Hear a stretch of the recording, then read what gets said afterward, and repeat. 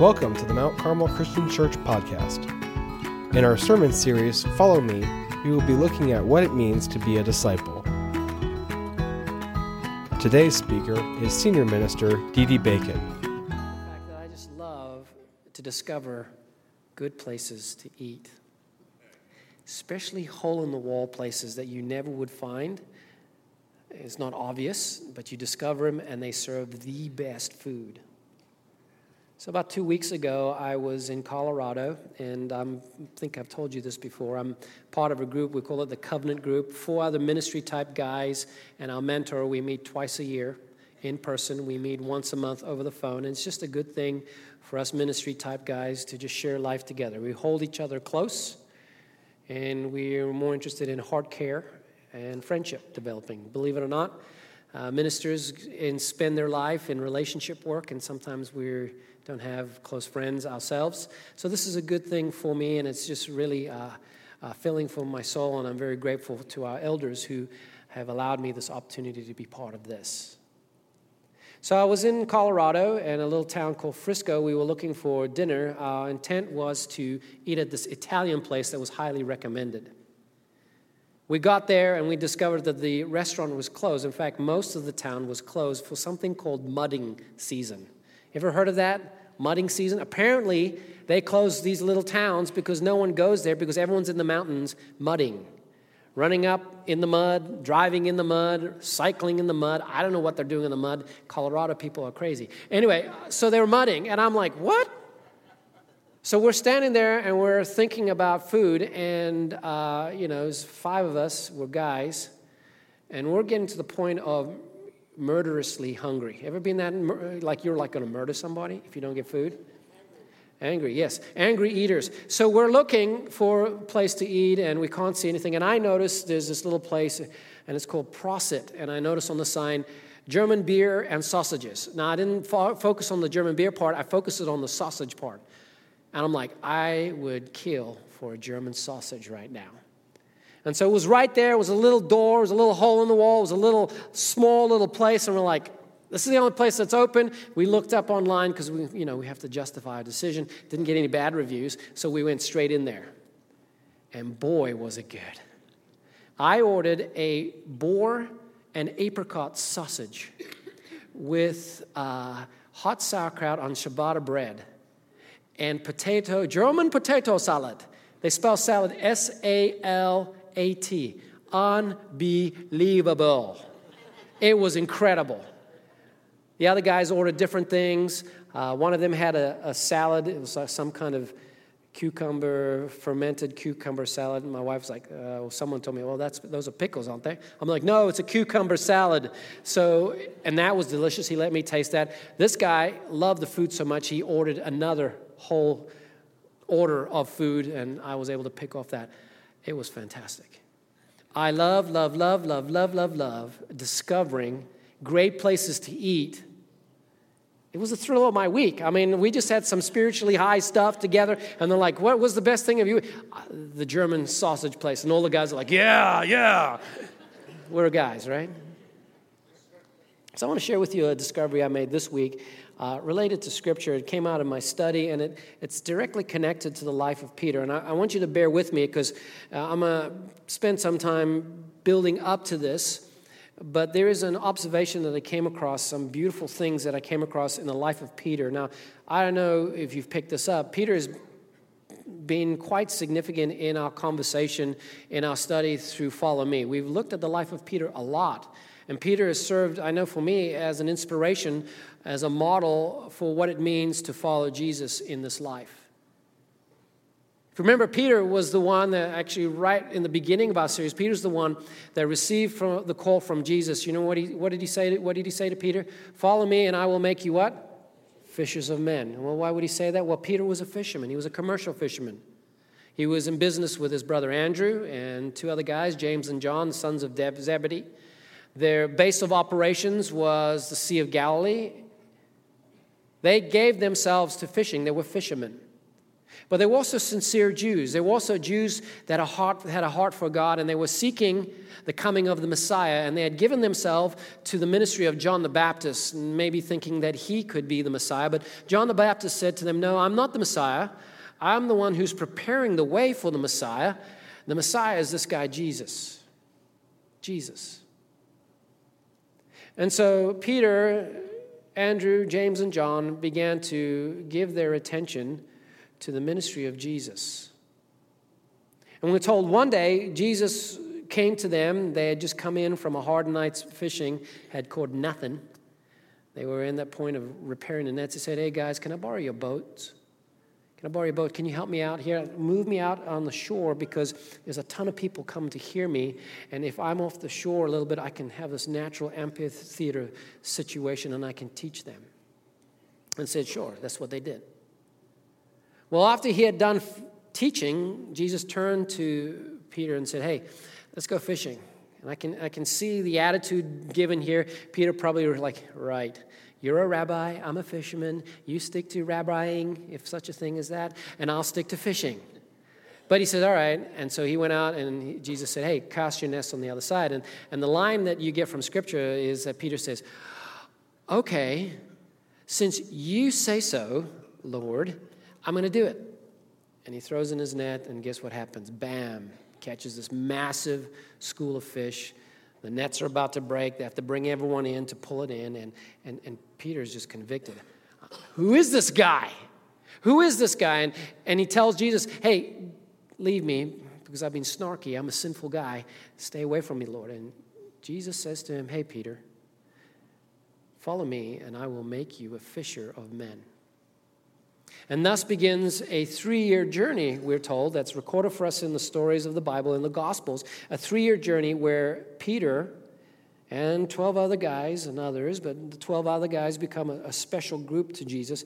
They devote their lives to the ministry and the work of Jesus. They leave their life as they know it and the lifestyles that they've been living to follow Jesus. And it's a journey of ups and downs. It's a journey where Peter comes up with some amazing revelations and some amazing things happen in his ministry, and he sees Jesus do some amazing things. And Peter steps up and says some amazing things that really point to the identity of Jesus. And then there are other times when he doesn't do so well, and he messes up, and he makes mistakes. Towards the end of the journey, Peter makes a very big and serious mistake. See, throughout the course of the ministry and time with Jesus, he had kept telling his apostles, "Hey, you know, the way of my ministry is the cross and the empty tomb." And this was confusing to them because their mind was the Messiah was going to come and establish a political empire. He was going to create a superpower that was empowered by the Spirit of God, led by the Messiah King who would rule the world in the name of God. And, of course, them being his close associates, they were thinking, we're going to make bank, right? Good times. Yeah, superpowered Jewish people. But Jesus said, no, that's not the way. The way that I'm going involves death on the cross and resurrection from the dead to bring out a way by which all who believe, no matter what their race, Jews and non-Jews, to be made right with God. That was the plan. And if you want to follow me, remember we talked about this, if you want to follow me, he said, you're going to have to follow that similar pattern. You will have to die to yourself so that the new life can be born in you. And it was confusing to the guys, and they weren't sure exactly what was happening, but on the Thursday night of the Jewish festival of Passover, a massive feast, Jesus was in Jerusalem, and he was in this upper room, and he was celebrating the Passover with his disciples, with his apostles, and he told them, guys, now's the time. Now's the time. What I've been telling you is going to happen. I'm going to be arrested, I'm going to be convicted, and I'm going to be executed on a cross.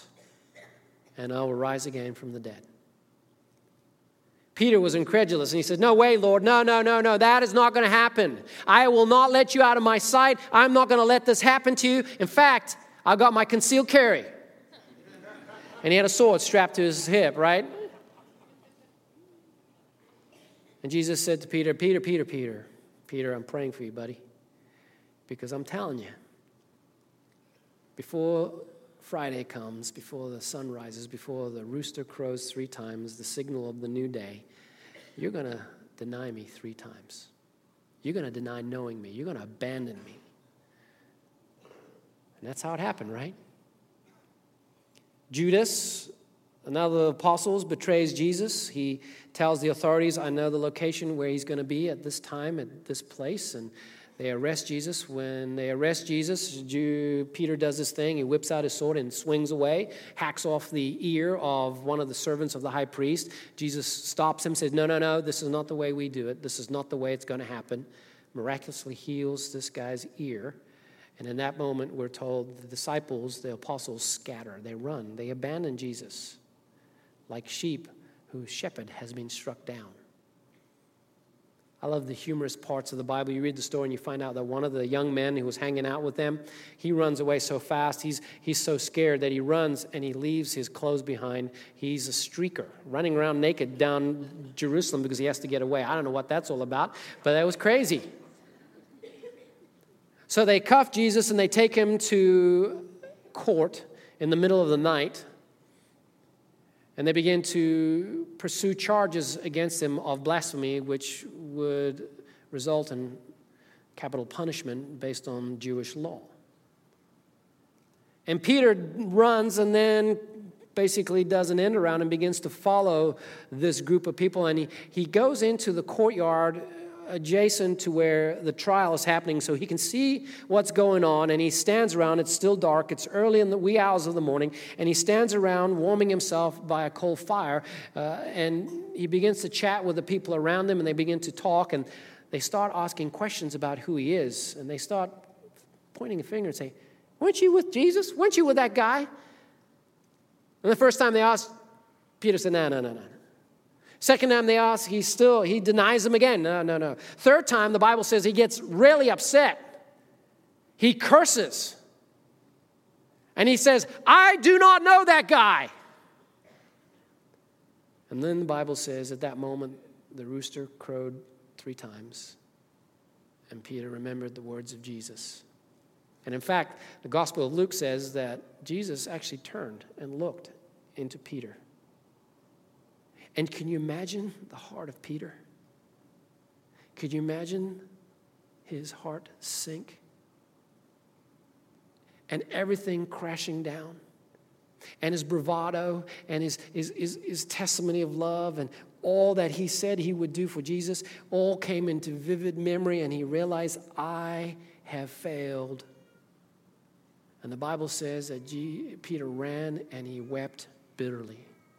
I mean, he's not just crying, it's bitter crying.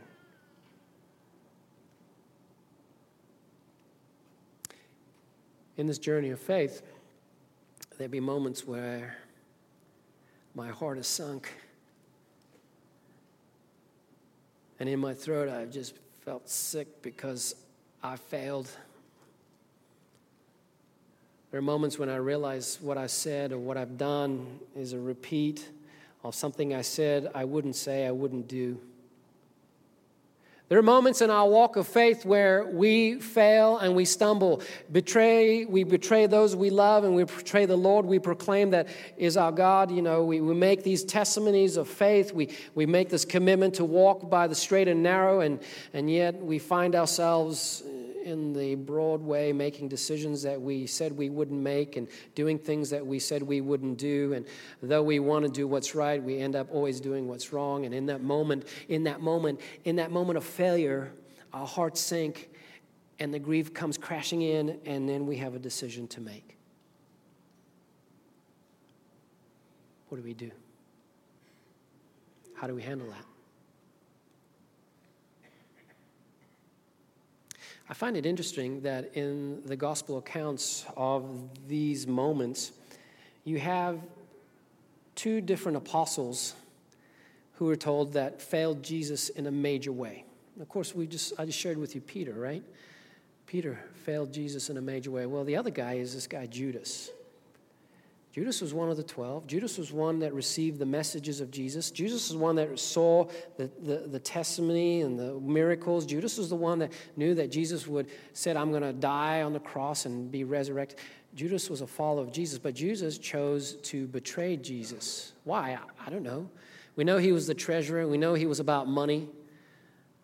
John says he was light-fingered with their money, with the money of the group. He helped himself every now and then. He had a thing for money. He had a thing for wealth and prestige. And who knows why? The Bible just says that Satan entered him.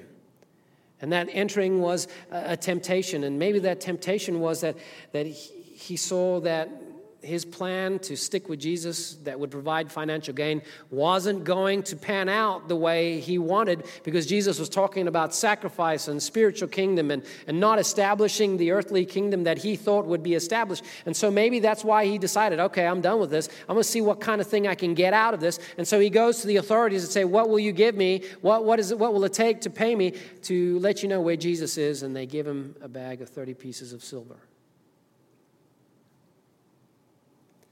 But the reality is that once all these events transpire, there is a conviction even with Judas. He becomes guilt-ridden, we're told, and he goes back and he says, what have I done?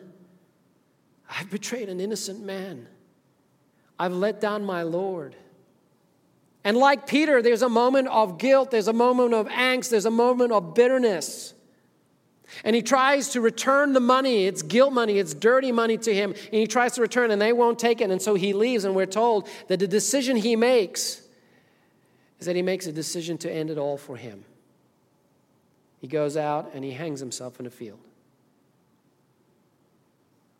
He ends because of his grief, his commitment to following Jesus. You know, his mindset, Judas's mindset, I think, can be captured in this imagery. And it's an imagery that's common amongst us, so that we may not maybe take things to the extreme that Judas did. In many ways, a lot of us who follow Jesus kind of follow the same pattern. And the pattern is this. We think that following Jesus or being a Christ follower is like making a cake. You know, my life begins with a moment of forgiveness, and I get it. And then from then on, I have to put everything together in a perfect way in order to be perfect, to maintain what I've received. So it's like making a cake, right? And making a cake involves putting in ingredients, flour and eggs and milk and whatnot you put in a cake. And you have to follow a sequence of cooking instruction that if you mess up in any one step, if you don't put enough eggs in or enough flour in or cook it too long or too little, what happens? The cake's ruined, right? And if you really are pursuing a good cake, what do? You throw out that ruined cake and you start all over again. Because it's gone, it's ruined, everything's messed up. One mistake equals total failure of everything that I've been trying to do. Well, that was Judas. Yes, it was a significant and serious mistake. It was a betrayal that was deep. But at his point of repentance, at his point of conviction, he saw it as all done, nothing more. Nothing I can do. In fact, his thinking is what I've described before as he was thinking in periods, right? I forsake Jesus, period. I am a traitor, period. Nothing more I can do, period. I'm done, period. No more following Jesus.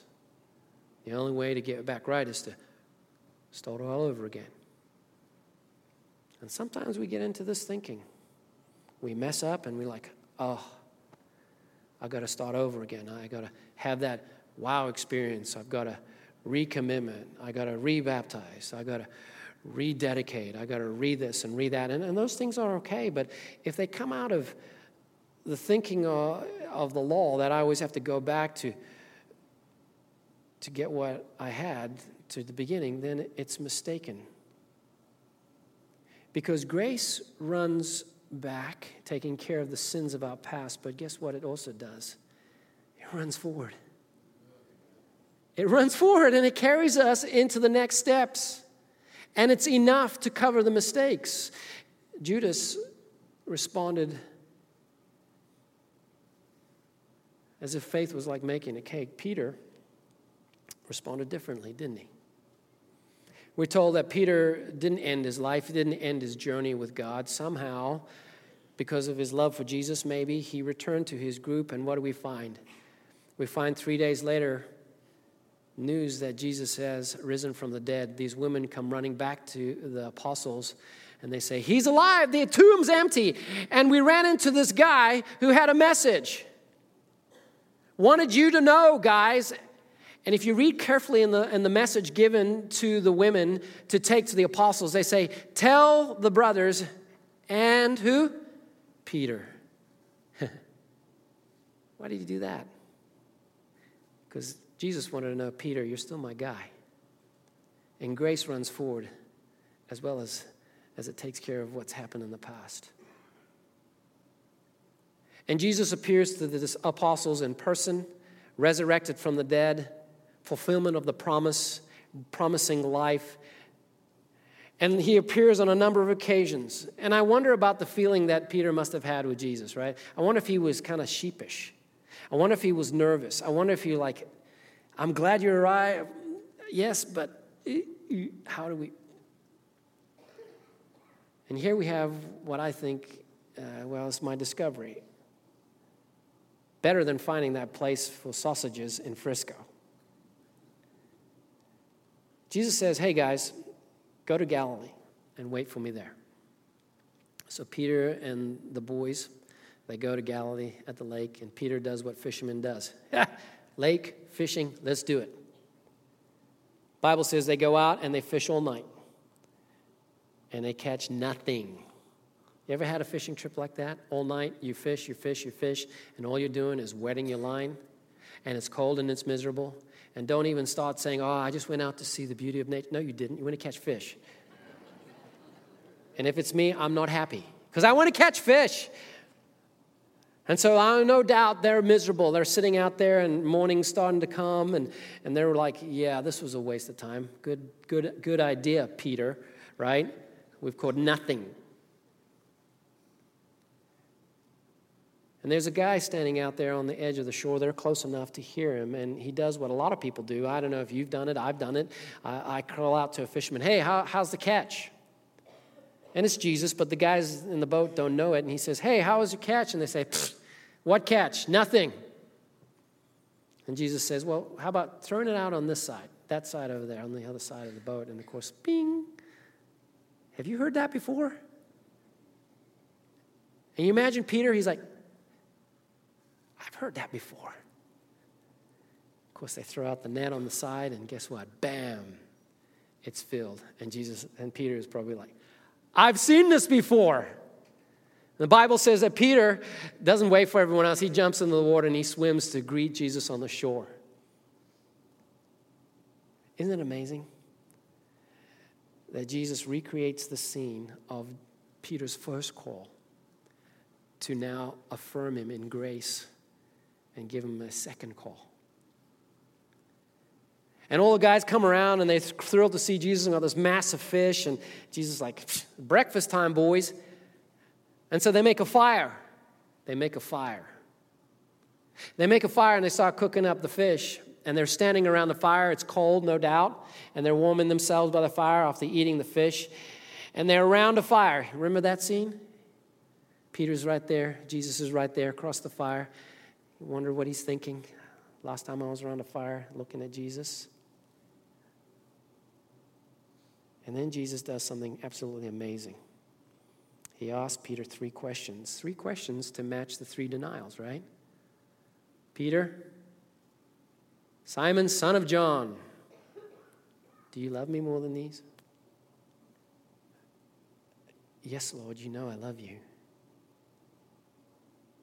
Tend my lambs.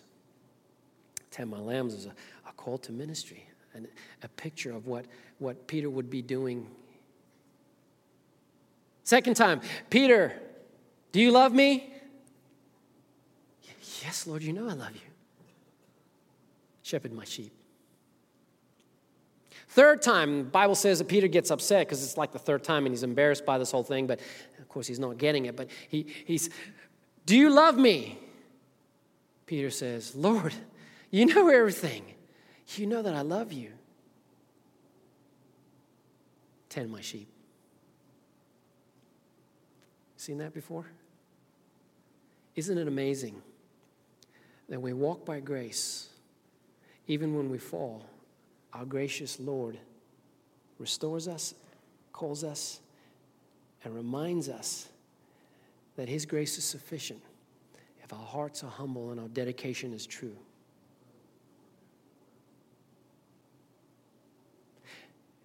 Turn with me to that text. John chapter 21, verse 17. It's there in your outlines. I'm going to find it here. John chapter 17. Here we go. All right. Just like the first time Jesus called him, the call comes with a cost, right? And here's the cost. It says, truly, truly, I say to you, this is Jesus talking, he's talking to Peter.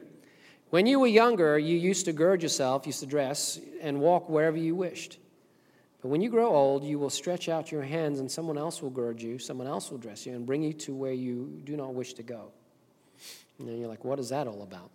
Well, thankfully, John gives us some commentary and explanation. He says, now this he said, signifying by what kind of death he would glorify God. Here's the cost, Peter. You follow me. You fulfill the call that I have asked you to fulfill, to tend my sheep and feed my lambs and shepherd my flock. You be a leader in the church that I'm about to establish. And your life journey will come to a place in which you will be taken to your execution. You know how you get dressed now as you're younger and you do go wherever you want? Well, one day you're going to get dressed and someone else is going to put clothes on you and they're going to take you to a place of execution where you don't want to go. But then he says, and when he had spoken this, he said to him, follow me. The way to follow Jesus never changes. And though Peter faced death, here was his Lord standing before him who had just what? Risen from the dead. Trust and obey. Walk with me. Follow me. There are a couple of things I just want to point out in terms of lessons learned, takeaways from this. The first one I think is very important for us, and this understanding that we get the right thinking regarding this. This is it. Following Jesus is a journey made up of the single steps of faith. We have got to resist baking a cake thinking when it comes to our faith journey. And we have to embrace the truth that it's a journey. Jesus said, go into all the world and make disciples, make followers, baptizing them in the name of the Father, Son, and Holy Spirit, and teaching them everything I've commanded you. And he says this, and lo, I am with you to the ends of the age. And you're like, okay, how does that work? Well, it works because Jesus sent his Spirit into the world. The Holy Spirit comes and now is available to every believer all over the world in an intimate way as if Jesus himself was personally available. You see, the body of Jesus, the man Jesus, could not be available to all people at the same time. But the Spirit comes now, allows us to have this reality in our life, that God is with us. And the gift of grace means that I'm not alone and that I know God and He knows me and I can grow with Him and I can walk my journey of life with Him. And that's what faith is all about. Step by step, through the ups and the downs, through the trials and the celebrations, through the difficulties and the successes, through the failures and the victories. It's a journey that I daily commit myself. That's why the imagery of take up your cross and follow me is so powerful. It's a commitment we make to submit ourselves day to day, walk with Christ. That's how it works, because grace runs forward as well as it runs back. And we live by grace. And the reality is that when I stumble on this journey, when I fail, when I mess up, when I do not fulfill the commitments I said I was going to fulfill, when I do not act like a child of God, when I act as if God does not exist in my life, when I do not do the things I want to do, as Paul says, but instead the things I do not want to do, we know that it's by grace we're saved, And that when we stumble, all is not lost. We don't go back to zero, but instead, what do? We're convicted, we recommit, and we get back up, and we kept stepping forward. Because we live by grace. Now, some of you might say, well, what are you talking about, Dee? Does that mean you're minimizing my issues? No. Minimizing my sin is an offense to God? No, it's not that. We're not talking, as Paul says, he says, hey, when I talk about grace, are you saying that I should sin more so that we can have more grace? No. He says, no, that's not how it is, because you died to sin and now you're born to a new way of living. No, we're not talking about that. And to be honest with you, most Christians I run into don't struggle with that issue per se. What they struggle with is the other side of that. They struggle with beating themselves up because of past failures. They struggle with changing their mindset regarding their identity, embracing their failures, embracing their dark sides as this is I am and I'm a hopeless situation and I'm done. I'm finished. God, how can God love me when I've done X, Y, Z? How can I come back to church because I've done this and that and I failed him this way? How can I do what God has called me to do and be what God has called me to be because of whatever you want to fill in the blank? The reality is that we don't walk with Christ. We end that walk because we say, okay, I can't do it. It's over. And we put a period on that and we walk away, or we try to go back to the beginning searching for the next best experience so that we can feel like we are back in God's graces. And that's not how it works. Remember, I said we've got to get out of full stop thinking like Judas. I'm a failure. I've betrayed. Therefore, there's no hope. Done. Period. Finished. And we've got to get into grace thinking, which means we live by commas. And that journey ebbs and flows. And there are times when we get into places we don't want to get into, maybe not intentionally, sometimes unintentionally, but it happens. So look at the life of Peter. He's restored to this mission. He becomes the voice piece, the first preacher of the new church. Becomes a leader in the church, comma. God comes to him and says, hey, by the way, you've been preaching to Jews. I want you to take the message now to the non-Jews, the Gentiles. So he goes in and he preaches the message to the people, the family of Cornelius, this guy, comma. After that, he starts second-guessing this. For some reason, he starts hearing the chirping of complaints of the religious in the Christian community who are of Jewish heritage, who say, no, that's not how it's supposed to work. You're supposed to be Jewish first before you become a Christian. And he kind of sides with these people, and that's offensive to Paul, who calls him out, comma. So another mistake by Peter. But there's a comma to that, and we find in Peter's writing later on, he says, oh, by the way, our brother Paul says some hard things, but he's right on the money. And we need to follow him because grace, salvation is for all, regardless of what race they come from. Salvation is for all by faith, not by works, comma. And as a church leader, he's led to execution and he's put to death. Tradition says, executed upside down on a cross because he didn't want to have any way dishonoring the Lord Jesus. And at his death, what do we say? That's not the end, is it? It's a comma. Because those of us who follow Jesus follow a risen Lord. And even though death may be the end of this part of our story, it ends with a comma because what? We've got resurrection coming, comma. Eternity coming, comma, comma, comma, comma, comma. Too many times we are hardest on ourselves in our walk of faith. And we're the biggest ones to whip ourselves because we failed. Stop doing it. God has forgiven you. By grace you are saved. When you fail, learn the lesson, receive the discipline, embrace the reality of it, repent as the Bible says, confess, get back up. Get back up. Not all is lost. Not the whole thing's not blown up. You're still a child of God. And you're still walking by the power of the Spirit. Move forward. Let's pray together. Lord Jesus, we thank you for Peter and his example, and we thank you for this final example of an encouragement for us to move forward. Too many times we get obsessed with the past and we put our identity to the failures that we've had, and really that's the work of the enemy. He's called the accuser for a reason, right?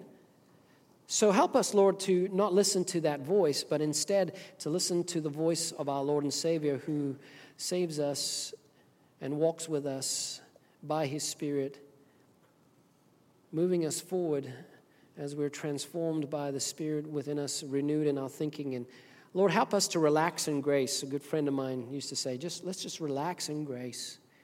Relax in grace and in our new identity in Christ, embracing that truth.